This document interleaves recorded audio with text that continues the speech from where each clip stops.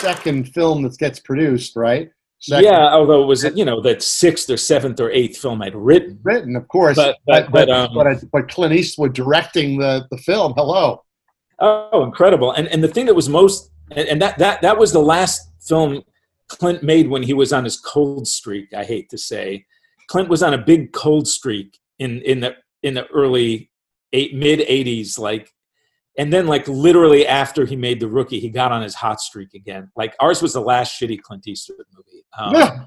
Like like when he made like The Rookie, he was making like Pink Cadillac and like the Deadpool, and as soon as he made the Rookie, he made Bird, and then he made Unforgiven, and suddenly Clint Real was like class, real Clint Eastwood classic. Yeah, Bird, amazing film. Charlie But Parker. what was amazing about The Rookie for me as a filmmaker was that it's interesting. I'd kind of had it with Hollywood, and I actually left Hollywood for a year. I stuck around just long enough to watch Clint shoot The Rookie.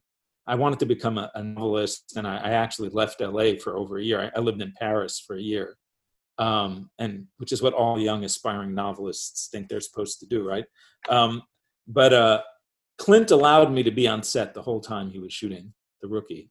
So I was on set for like 2.5 months, and I just studied everything he was doing. And he's a great director for somebody to study, because he really makes it all up on the set. Like Clint doesn't do a lot of prep, if at all. He kind of shows up, sees where everything is. Sometimes he hasn't even seen the location yet. Depends on the movie, I'm sure. But sometimes he hasn't even seen the location yet. And he starts to stage the scene and work with the camera right there in front of you. So this is not storyboarded at all. Except for one or two action scenes where you need to do a stunt or something, a car coming out of a window. But everything else is literally like, you just watch Clint walk onto the set and just look around like, yeah, okay, and call the DP over and say, well, what about if he comes in through there and we'll take him in like this? And for a student, it's amazing, because when somebody's all storyboarded and prepared, it's the most boring thing in the world, right, to watch a movie get made, because it's like someone building blocks. It's schematic. With Clint, you could see the thought process at work. So partway into the movie, I could have told you what Clint was going to do with the camera with like a 30 to 40% accuracy rate. Like I got into his head so much that like, as soon as I saw him start to work, I could go, okay, this is how he's going to do this, this, this, and this.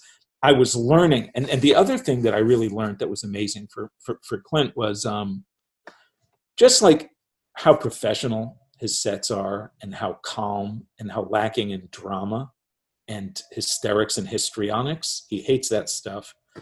And it's something that I really took to heart, because I've seen sets that are histrionic and full of dramatics and character conflicts and all that. And there are always character conflicts on my films too, but handling them in a way that's just cool, calm, and collected, if you can, is something I really learned from Clint. So I'm always grateful for having had that experience.